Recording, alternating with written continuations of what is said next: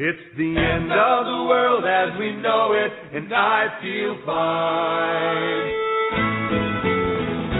That creative starts with an earthquake, birds, snakes, and aeroplanes. Many fruits and not afraid. I have a machine, listen to yourself, third world with its own needs, something to your own head, beat it up and actually got no seats. The ladder from the clatter with the fear fight down, height, fire in a fire, resistance of the gangs and the government for hire in the combat site. Spectre wasn't coming in a hurry, leave a fury, beat it down your neck. Investing reporter trapped in some paper problems with that low plane, fine then. Upfall, overflow, population corner, people in a loose, secret devil, world in your own needs. To your heart, tell me that the rich are in the reverend was the right. You patriotic, plan, fight, right, my feelings, quit inside. It's the end of the world as we know it. It's the end of the world as we know it. It's the end of the world as we know it, and I feel fine. Welcome to the Doom and Gloom Hour with medical preparedness experts Dr. Bones and Nurse Amy. Your source for information on how to succeed if everything else fails. And now, your hosts, Dr. Bones and Nurse Amy. And offer the alternative and I decline. It's the end of the world as we know it. It's the end of the world as we know it. This is the hour of doom.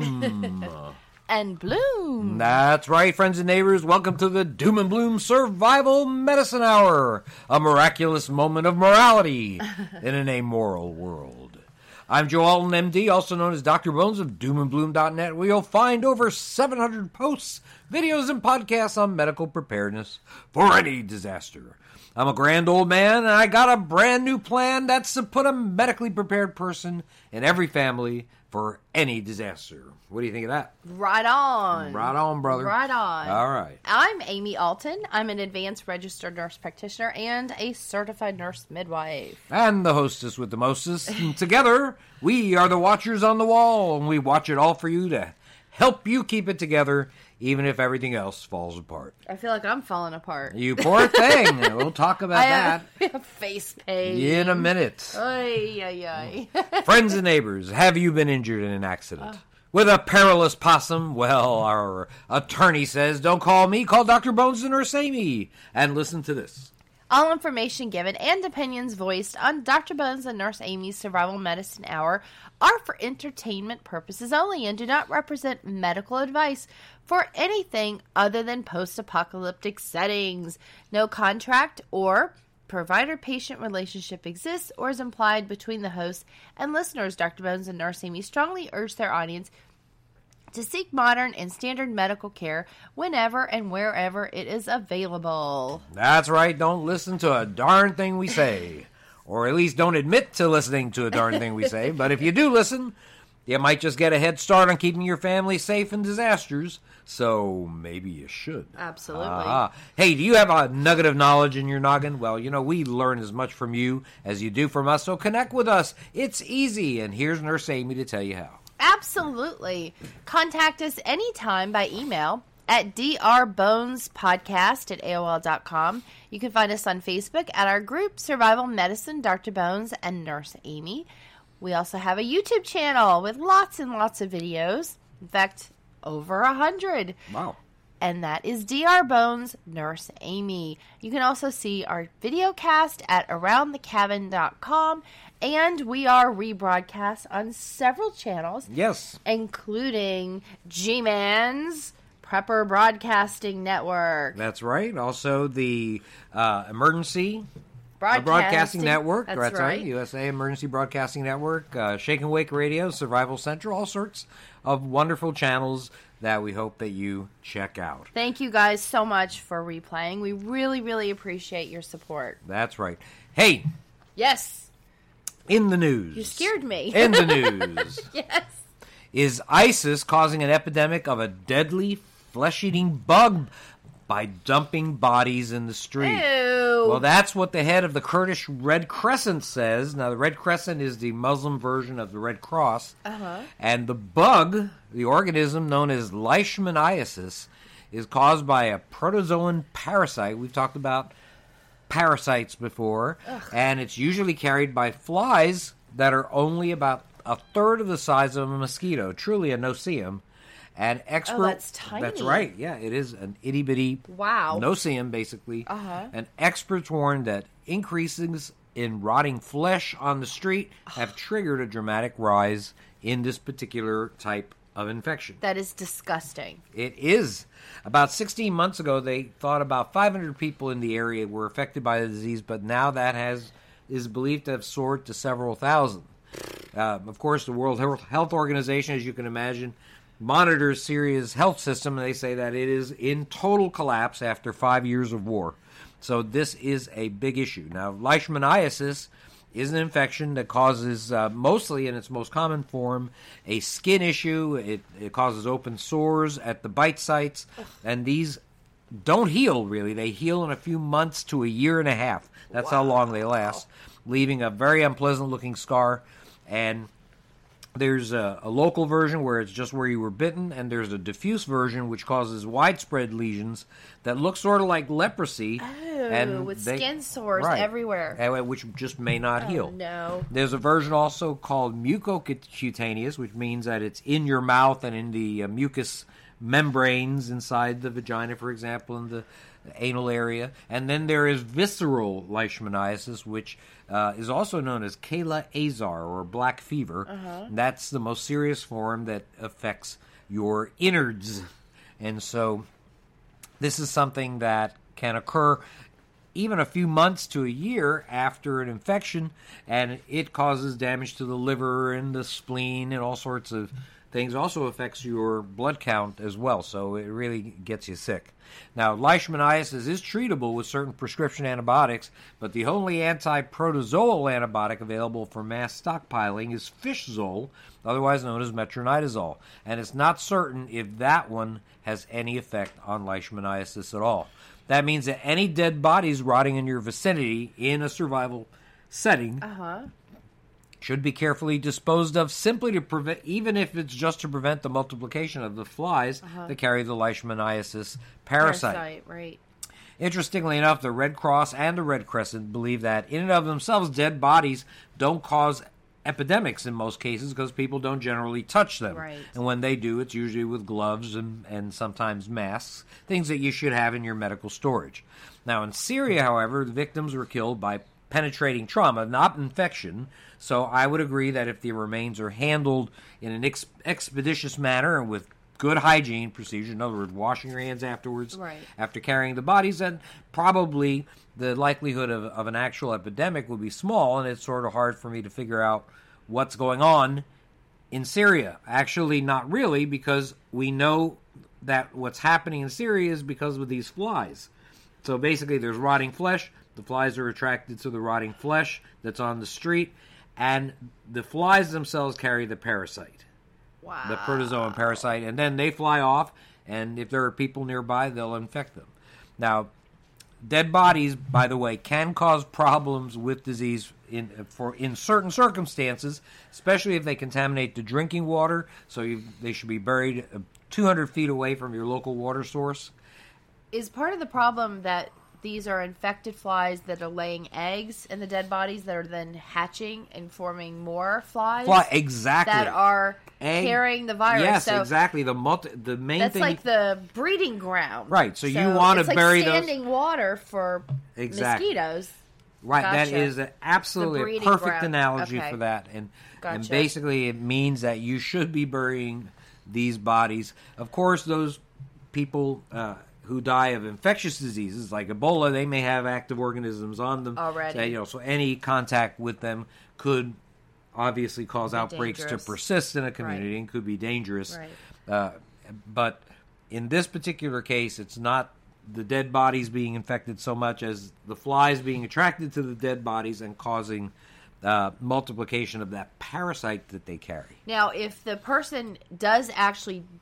Do these people die of this parasite, or is it just transmitted? It's transmitted, and it causes these lesions. And the most common version is the skin one, so you don't die from that, but so you just are disfigured from it. Gotcha. You are disfigured from it. All right. But the visceral one is the one that could be fatal, and there have been some cases of that as well. So that is a big issue. So let's see. So we have been in the midst of trying to put together our act for the holidays, and I was wondering which act. Yes, we have many acts. The act of the act of getting our act together. That's what we have to do. The act of fixing computers. The act of getting the kitchen put back together. We've had some computer issues. The act of decorating for Christmas. Right. Remember, if you remember, a few months ago we had issues with black mold, but we are only now getting our cabinetry put on. Right, and I only have a few cabinets. I don't even have the rest of the cabinets. I have a few bottom cabinets and a couple upper cabinets. They tried to deliver appliances today, but the dishwasher had scratches on it. I like... Yeah. But you know what? We are very well prepared. I'm giving it a can-do attitude. Every time something comes, like, this is going to work. Well, we are very well prepared for a power-down situation. We haven't been using a lot of kitchen appliances. Nope. That's for sure. We're good. It has been pretty darn kooky. But in general, I just want to say that, from the standpoint of getting our act together with regards to all of our content, and we're getting our podcast together, and we're doing our video casts, and the one issue we haven't been able to do too much with is our store. As you know, out there, we have an entire line of medical kits that Amy has designed, some really awesome kits. I think some of the best that actually exist. Thank you. I think are kits that she's put together, and I put a lot of time and effort into those. But what we haven't been able to do is really market these very well. So I just want to tell everybody out there that Amy has, believe it or not, has put out a couple of different deals that are available for you. She's got the big one, I think, is the free shipping. Right. Pretty much anything that you have in your store. Automatically over $50. Over $50. And some of the things under $50 are free shipping. Like our game has automatic free shipping, and that's $49. So that's right. Still get free shipping. And we've added the miniatures. Right. Without adding another dime to it. So you now get miniatures in plastic miniatures to the game for the game, a backpack, and the survival medicine DVD comes with it also. Right, so it's a nice package. That's a lot of stuff. So if you have a older child, perhaps, or some people that aren't preppers that you would like to sort of get involved in a way that doesn't sound like a lecture, then you could get together for a nice family game night with our game Doom and Bloom Survival. But in any case, not only do we have free shipping on the game and anything else in our store, if you every order over $50 gets a free gift, a little goodie bag with some medical supplies. Yes. So everybody gets a little something. If you have to put into the coupon code free gift, no spaces between it, and you actually get $1 off if you put the free gift. And this code is only good until December 31st. So if you put the word, and I call it word because there's no spaces, free gift into your coupon, you get $1 off, and depending on how much you spend, you will get a free gift. That's right. And by the way, it automatically makes it free shipping again over $50. Right. So it guarantees it. Guaranteed. All right. So anyhow, we just want to let people know that because we actually have mentioned, I think, exactly once on all our social media. That's how busy we've been. That was very sad. And then which is very sad. Then I had my computer that I've had for 6 years go bad.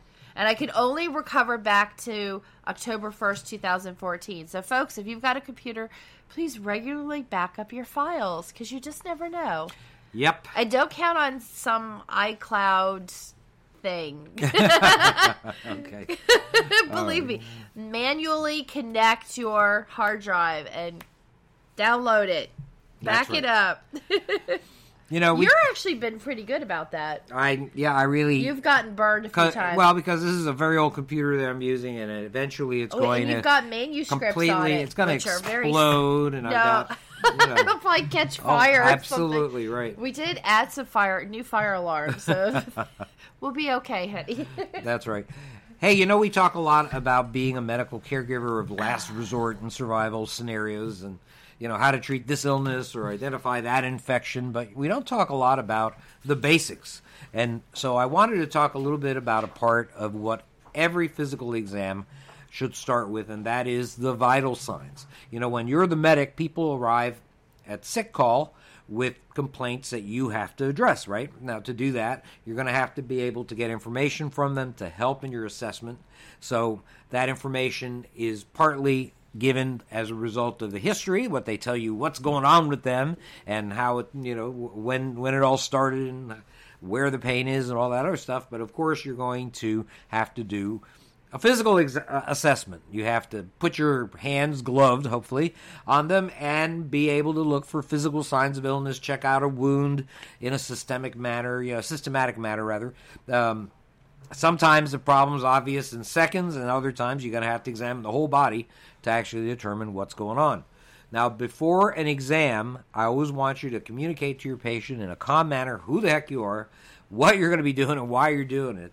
During the exam, always be very careful to avoid forcing people to move or perform an action that's beyond their capability. That's very, very important. Everything calm and rational. Absolutely. And also make sure that you understand their range of motion, so that you're not asking them to do something that might hurt them or make them uncomfortable.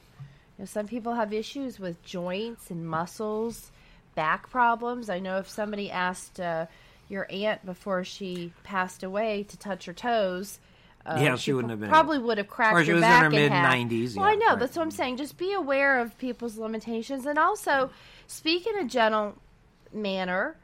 Do ask, if they can perform it, and would they please do it. Be very kind and very gentle and very aware that the person that you're dealing with is actually a human being and not just someone who happens to walk by. Everyone deserves respect and dignity. That's absolutely right. That is one of the basic tenets of being an effective medic. Yep. Now, when you're taking a look at your person starting your exam, remember that humans are pretty much bilaterally symmetrical. What I mean by that is if I drew a line right vertically down the middle of you, for the most part, you're going to be about the same on one side than the other. And so you should always take a look and make sure that indeed is the case. Right. That there's no abnormalities on one side that looks different than the other. In other words, is there a wasting of, or is there a weakness or a droop on one side of the face? Or mouth, right. Right, exactly. Or are people weaker on one side than another? These are things that you can test for very, very simply as part of your exam. But let's talk a little bit about the basic information. Okay, now, you want to know and you want to mark down whether the patient's in distress. We used to write down in medical school, patient in NAD, no apparent distress. Exactly. Okay, so that's one thing. Or are they clearly ill? Are they clearly in pain? And this is something that you can ascertain really just while the patient is telling you the reason for their visit. You can tell that pretty much just from the way the person's acting. And right, and this is not a question. This is actually an observation of the person. Exactly, right. You don't say, hi, are you clearly ill?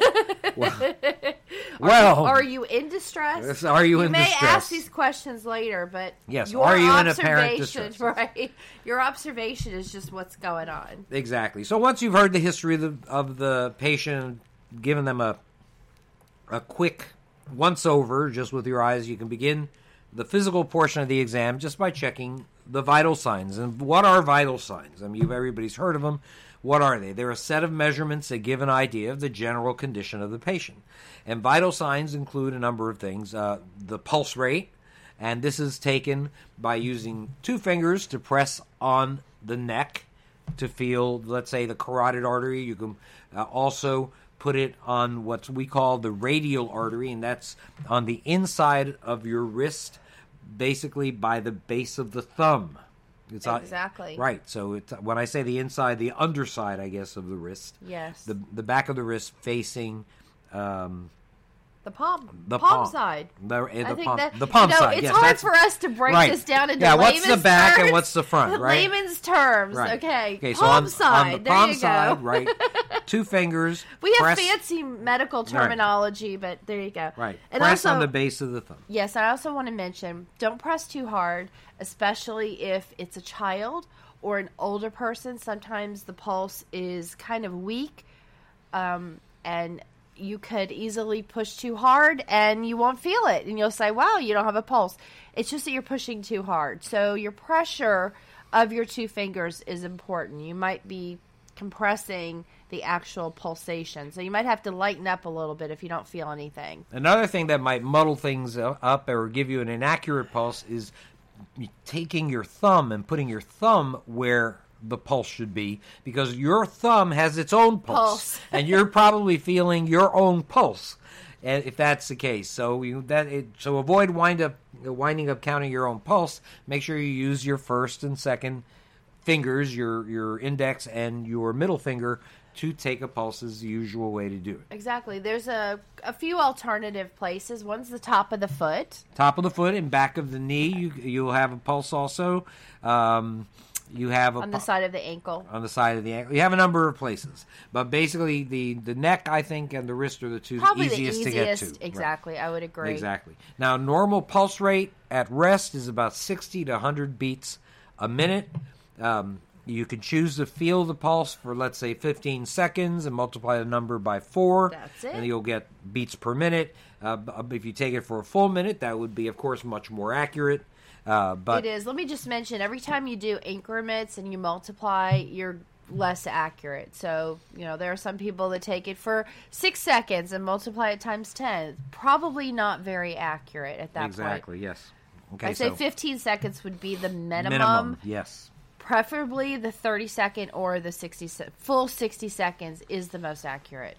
Now, you'll find that most people who are, let's say, agitated from having suffered an injury, let's say somebody brings you somebody who suffered an injury, you're probably going to see a high pulse rate in somebody like that. Oh, yeah. Or somebody that has just done physical exertion, they'll have a pulse rate of 100 or greater. We call that tachycardia. Tachycardia is the actual term for that. Use some terminology. That's here. right. Just to teach people a little terminology. Tachycardia. Now, a low pulse rate is below 60. And we call that bradycardia. And that might be seen in people with some heart problems, some heart rhythm irregularities. And it's also seen sometimes as a normal finding in people that are highly athletic, have a very low pulse sometimes.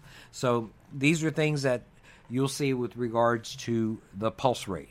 Now, the next thing you're going to be checking, you'll be checking the respiration rate. This is simply observing the patient breathing to give yourself a rate of how many times they breathe over the course of a minute.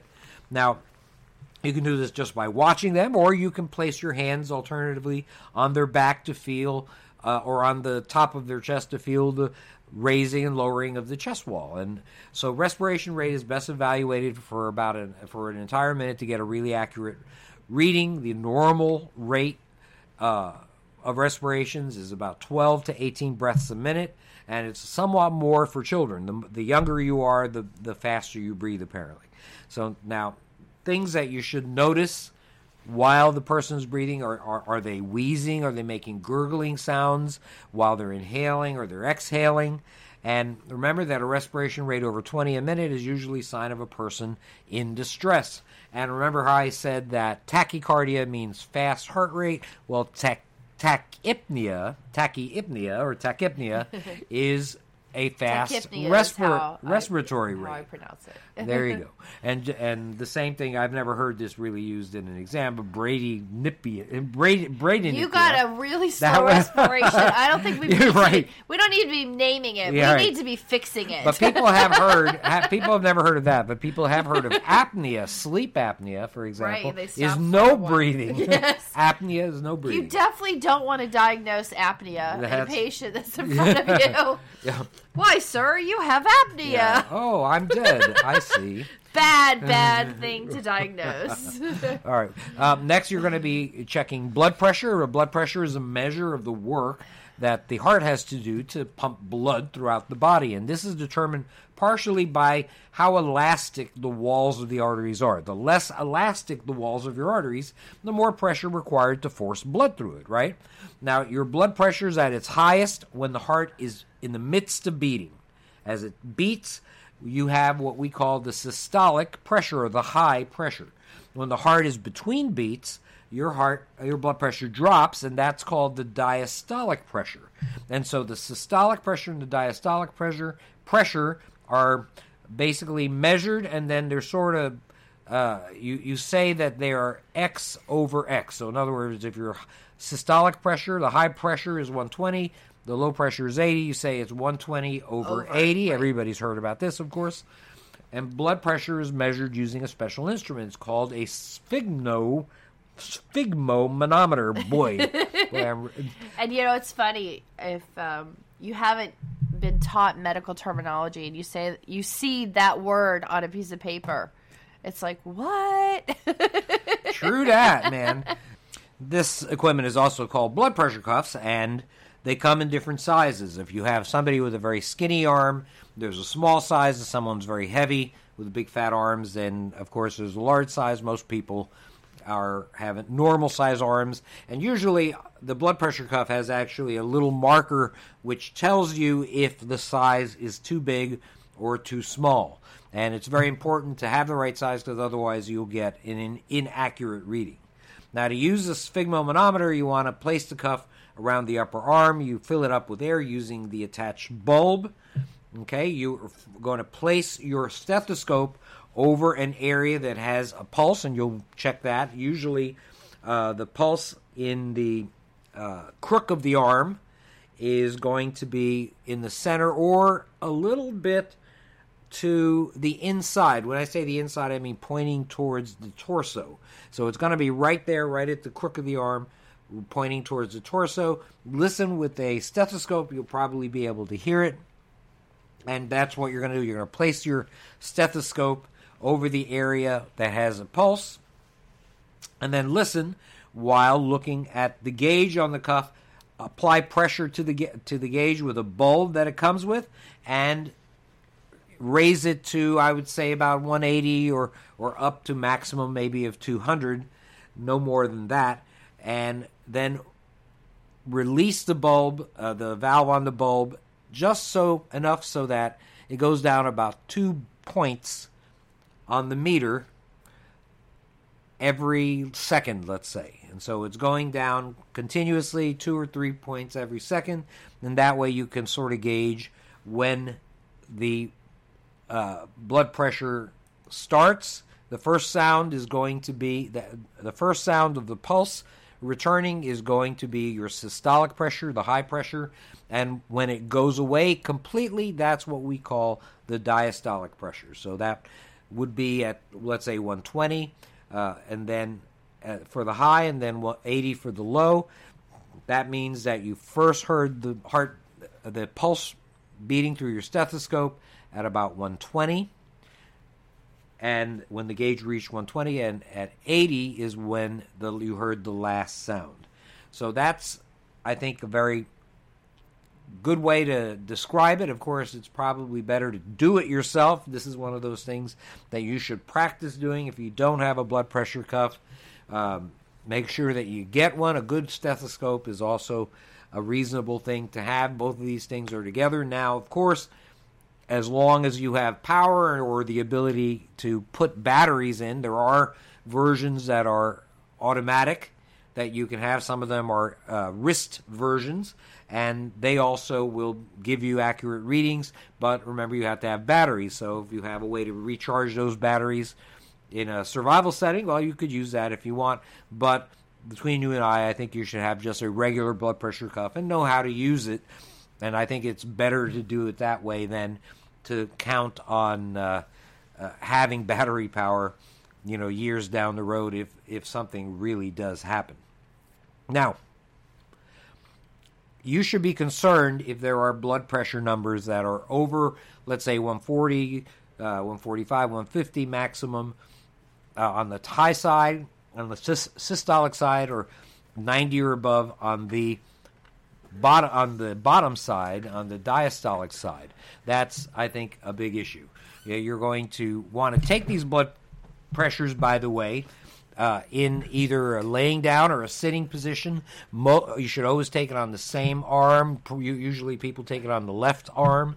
And I would never make the diagnosis of high blood pressure, for example, on someone on one reading. Exactly. I would check before the exam, maybe again after the exam, maybe a little while later. Also, I like 3 readings that are abnormal before I say that with a there's period high blood of time pressure in between. And also, you want to make sure that again, the patient is not currently in pain, that they're not having white coat syndrome, they're afraid of doctors or nurse practitioners or whomever is taking care of them.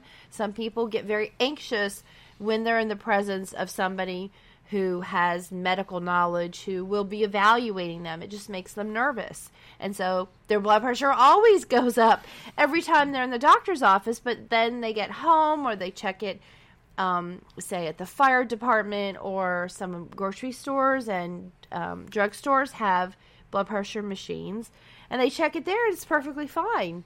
So that's called white coat syndrome. Yes, go figure. Well, we are scary. We are pretty scary sometimes. And one more thing about comparing the blood pressures. Again, make sure that your comparison is with the person in the same position. You don't want to compare 3 blood pressures, 2 standing and 1 laying on their left side. You're going to have an unusual drop because they're on their left side. That doesn't necessarily mean that the blood pressure is always better. It's just that you corrected it by putting them in a position where their blood pressure generally is lower anyway. So make sure your 3 readings are all in the same position. And every time they come back to have their blood pressure rechecked, that you write down what position they were in when you checked it. Right, and of course you should write down the time of day too, because blood pressures can vary exactly at different times of the day. They're usually lower in the early part of the day. Because you haven't heard all the bad things that happened for the day. That's right. You haven't turned on your email or gotten any phone calls from people yet. All right, make sure you do these pressures at rest also, because blood pressures rise in people doing exercise or other physical exertions. Oh, yeah. So that's something important to know. Exactly. Now, readings above 160 over 100 are associated with a significantly higher frequency of complications. So these are people that could develop a stroke, it could have a heart attack, heart failure, kidney failure, chronic kidney failure. In these people, you may see symptoms like headaches, they may have blurred vision, they may be nauseous, have vomiting. These are people that you're going to be concerned about. Exactly. Many of these people have had, will be in your group, they have had chronic high blood pressure issues in the past. Make sure if you know someone who has that and you're going to be taking care of them, if the hits the fan, that they are accumulating medications so that they have some extra. Right. They ask their doctor for an extra prescription, or going a little early every month to fill out their prescription so that they can accumulate a little bit extra. So now, good idea. Exactly. Now, very low blood pressures can be seen in people that have hemorrhaged, that are bleeding, or the people that are in shock, and we're going to talk about that in more detail on another show. Right, and that's basically having low volume.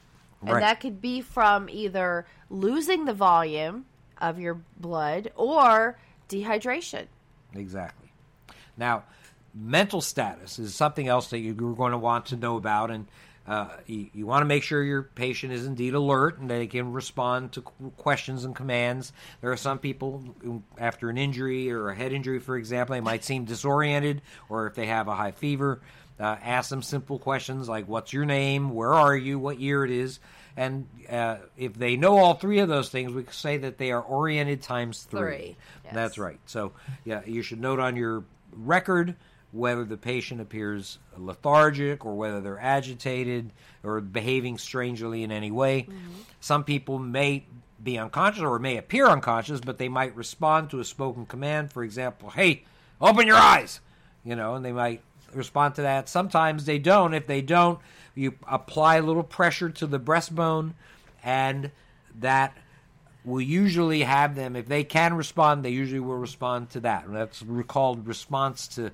painful stimuli. Now, exactly how you do that is you make a fist. You don't punch them in the chest, okay? You're going to gently place your knuckles on their sternum, okay, the breastbone. And then you're going to move those up and down with a little bit of pressure, okay? You're not trying to collapse their chest here. You're just trying to give them a little bit of pain. You don't poke them with a knife or stick them with some horrible object that's going to make them bleed. But that movement, if you take those knuckles and you run them up and down the breastbone, it is painful. Don't have your partner do it right now because you'll scream. But trust me, it's painful. It's true. But as Dr. Bones was reaching for me to demonstrate while he was talking. Absentmindedly. Of course. I know. Now, if they We don't... talk a lot with our hands. That's right. If you guys saw us, we animate everything that we're discussing. When we're telling you to look at your palm and check your wrist, we're actually doing what usually we're looking saying. at our palm. We are looking at our palm. We're putting our 2 fingers on. If we say put your 2 fingers in your neck, we're putting our two fingers on the neck. So it would actually be a good video. But anyway. So anyhow, if they don't respond to that breastbone sort of painful stimuli, right. their term, they're unresponsive to pain, and something very serious is going on. If they're unconscious for prolonged periods of time, of course, that's called a coma. Everybody's heard of that. And you know that something very serious is happening here. Right. Now, body temperature is another vital sign. And what you want to do is you want to take the person's temperature to verify that they don't have a fever, for example. And again, that they're not at the same location. If you're going to monitor someone's fever or their temperature for a few days, just note it. Mark it down so that you know that it's either under the arm or in the mouth.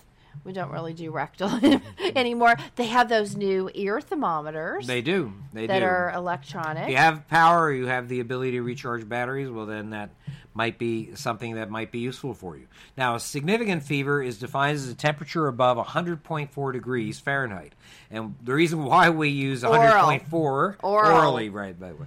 The reason why we use 100.4 degrees Fahrenheit is because that's exactly 38.0 degrees Celsius, and that is what we consider to be a significant fever. Now, people that have a very low temperature, less than 95 degrees, that's 35 degrees Celsius, may indicate things like hypothermia, cold-related illness.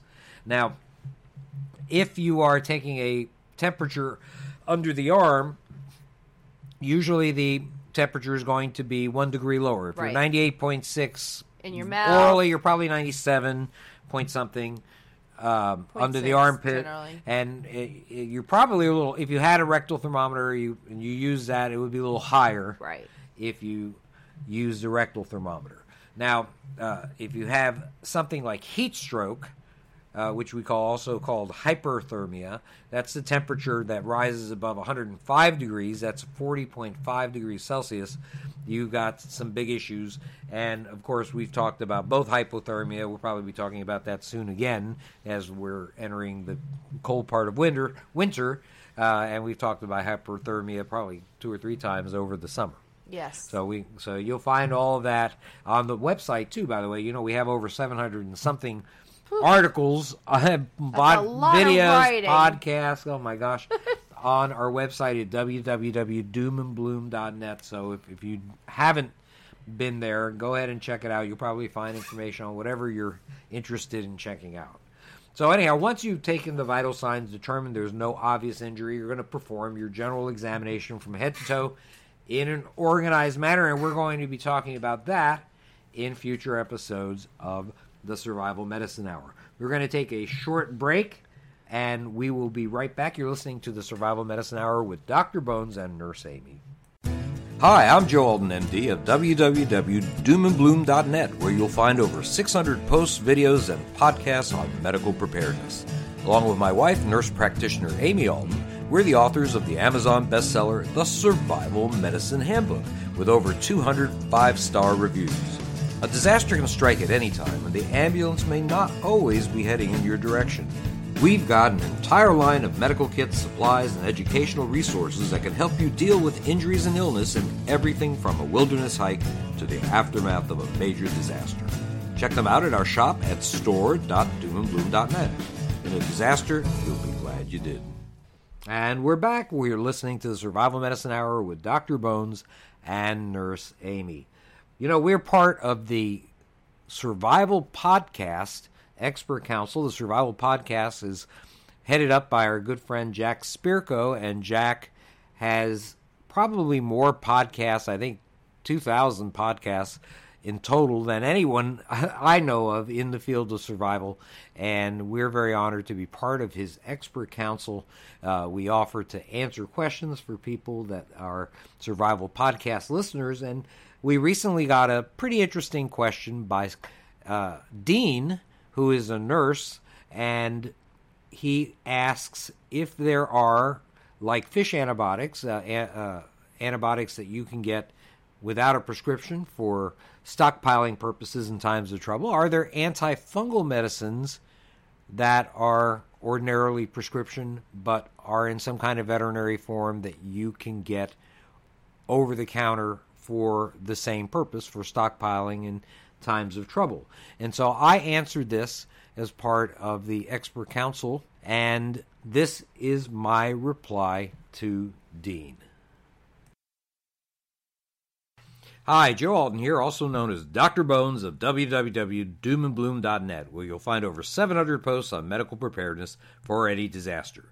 This week's question for the Survival Podcast Expert Council is from Dean, a nurse who asks, is there an antifungal medication that someone can buy in the same way that there are antibiotics that a person can buy, like fish mocks, to stockpile for hard times without having a prescription?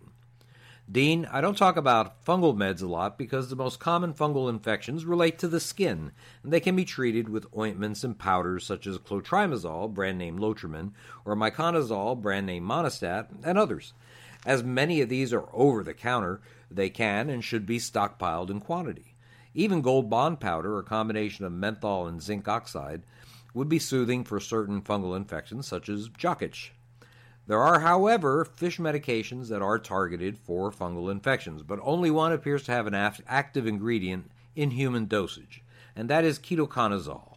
Human brand name is Nizoral, and it's sold under the aquatic brand name Fish Fungus. Ketoconazole 200 milligrams is used to treat problematic internal infections such as valley fever, a fungal infection also known as coccidiomycosis, and a number of other systemic fungal issues. The problem here is that treatment for some of these is of long duration, sometimes 6 months of daily treatment due to the persistence of the organism. This makes it impractical for inclusion in your survival medicine cabinet. Also, the Food and Drug Administration warns that taking ketoconazole orally can cause severe liver and adrenal gland problems, and it's even contraindicated in pregnant women. It states that ketoconazole oral tablets should not be a first-line treatment for any fungal infection, and instead recommends the drug fluconazole, a prescription-only tablet called Diflucan in its brand form, and it appears to be pretty well tolerated. Now, having said this, most doctors will be willing to give you an extra prescription for fluconazole or other fungal meds if there is a history of fungal infections resistant to the over-the-counter measures. Of course, a plan of action to prevent fungal infections is very important. Keep your feet, hair, and skin as dry as possible. Switch shoes and socks out to allow them to dry. Use antifungal or talcum powder on problem areas. Keep footwear on if you wash in public showers like at a gym. And don't share personal items like brushes, towels, and other stuff. Check your pets for the telltale ringworm rash. They can pass it on. This is Joe Alton, MD, wishing you the best of health in good times or bad. Thanks for listening.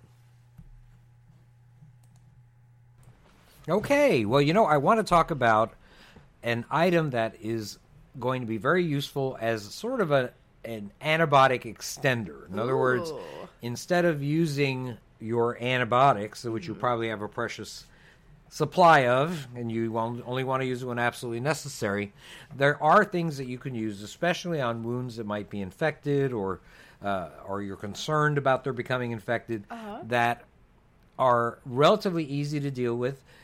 You can make this material or this cleansing solution is what I'm going to call it, from ordinary household products, and it is something that will decrease the chances of an infection taking out a member of your family in times of trouble. Okay, so let's say if you had run out of triple antibiotic ointment, or you didn't have any raw and processed honey, and you really needed something to help prevent infection. Right. You would use something called Dakin solution. Now, Dakin solution is something used to prevent and treat skin and tissue infections that result from cuts and scrapes and pressure sores, even chronic ones. In other words, bed sores, right? Which are very difficult to deal with. And exactly. I just want to reiterate what you just said. It wasn't just prevent.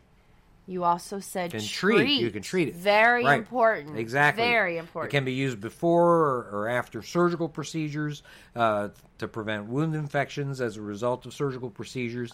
And it's essentially a type of hypochlorite solution, a type of bleach solution. It's made from bleach that's been diluted and treated to decrease irritation.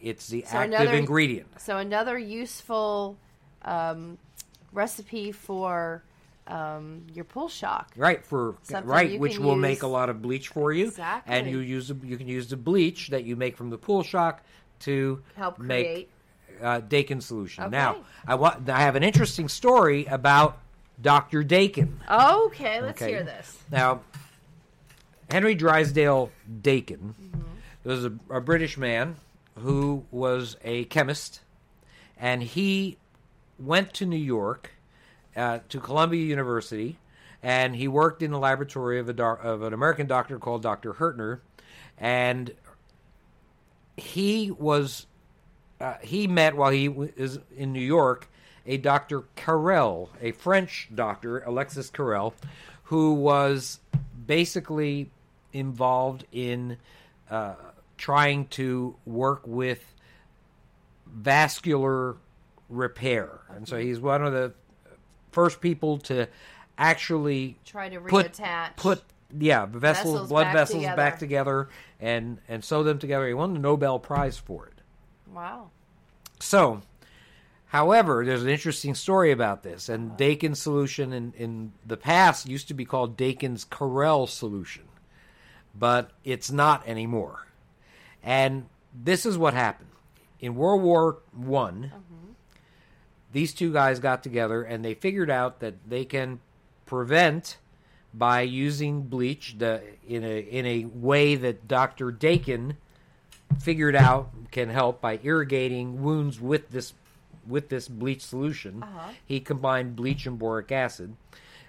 Basically what happens is that it decreased the chance for infection. Remember, there were no antibiotics in World War I. Yes. And so these guys collaborated, and since Carrel was a French director of military hospitals, he was able to use this, had the influence in order to use this stuff, and actually it saved some people's lives. Okay. The problem is that Carrel wrote a book in which he outlined used the exact words in the chemistry papers that Dr. Dakin published without ever mentioning Dr. Dakin. Oh no. He tried to steal it. And so plagiarized. That's right. And as time went on, Dr. Carrel, I don't know if he became unhinged or what happened with him, but he became a big follower of eugenics.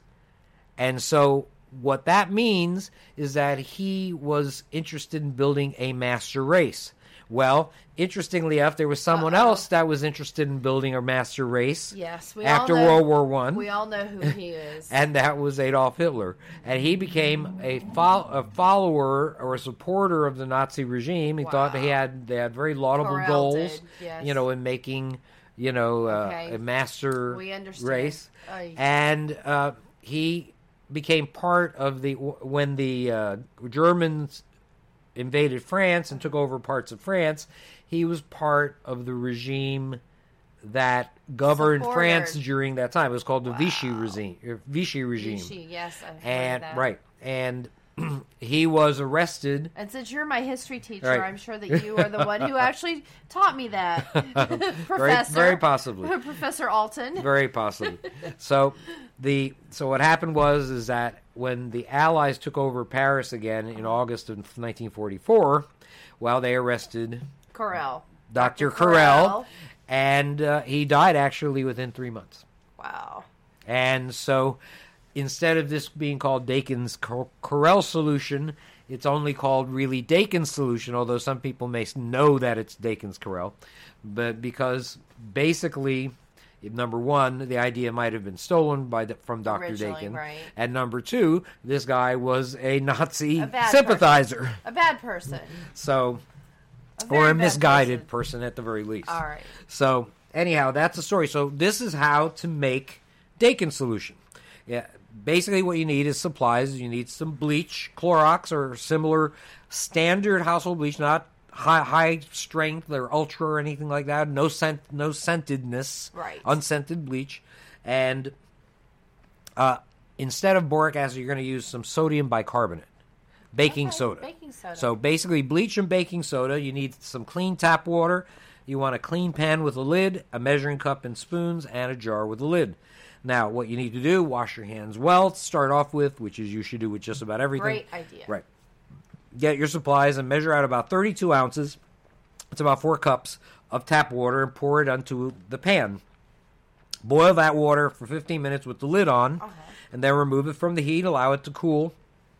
Using a measuring spoon, add a half a teaspoon of baking soda to the boiled water, and then you can use certain amounts of Clorox based on whether you want full strength Dakin solution or lesser strength, half strength, fourth strength, or quarter strength, or eighth strength. And the full strength Dakin solution is the highest concentration solution that will not cause damage to the skin. Gotcha. So that's something that's very important to know. Yes. Because you don't necessarily have to use, if it's you're just preventing, you don't have to use full strength. If you had a wound that had pus in it and stuff like that, I would. Yes. But if it doesn't, you could use half strength, quarter strength, even eighth strength as a preventive. Sure. Now, for full strength Dakin solution, you would use 3 ounces of the bleach, or that would be 95 milliliters if you have something that measures in milliliters. For half strength, you use 3 tablespoons, and 3.5 tablespoons, or 48 milliliters of bleach. For quarter strength is 1 tablespoon and 2 teaspoons, or 24 milliliters. Okay.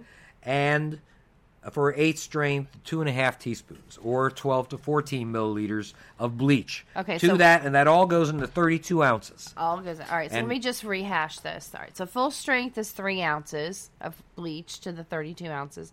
The half strength is 3 tablespoons plus a half teaspoon. The quarter strength is 1 tablespoon plus 2 teaspoons. Now, this is an addition. 1 tablespoon plus 2 teaspoons is 1/4 strength. And 1/8 strength is 2.5 teaspoons, or 12 to 14 milliliters. So it's a total of 2.5 teaspoons. All, again, for the 32 ounces. Right. Oh, I just wanted to mention that half strength, I think I said 3.5 tablespoons. I think you said it right, 3 tablespoons plus half a teaspoon. Plus half teaspoon. Right, exactly. that's right. It's plus 48 milliliters. Right. Okay, so you're going to apply it, spray it, however you want, onto the injured area.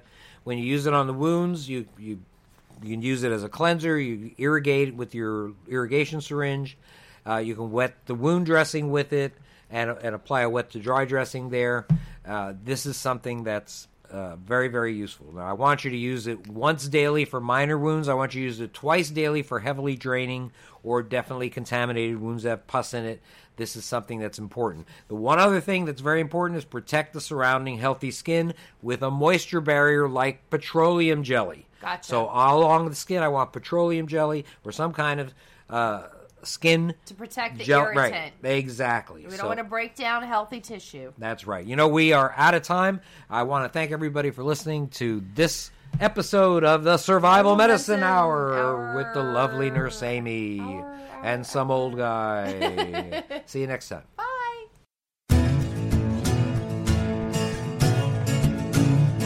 You've been listening to the Doom and Bloom Hour with medical preparedness experts Dr. Bones and Nurse Amy. Check out our website at www.doomandbloom.net for hundreds of informative articles about survival medicine, gardening, natural remedies, medical supplies, and lots of other good stuff. To contact us, send your email to drbonespodcast@aol.com or use the contact form on the main page of the website. See you next week.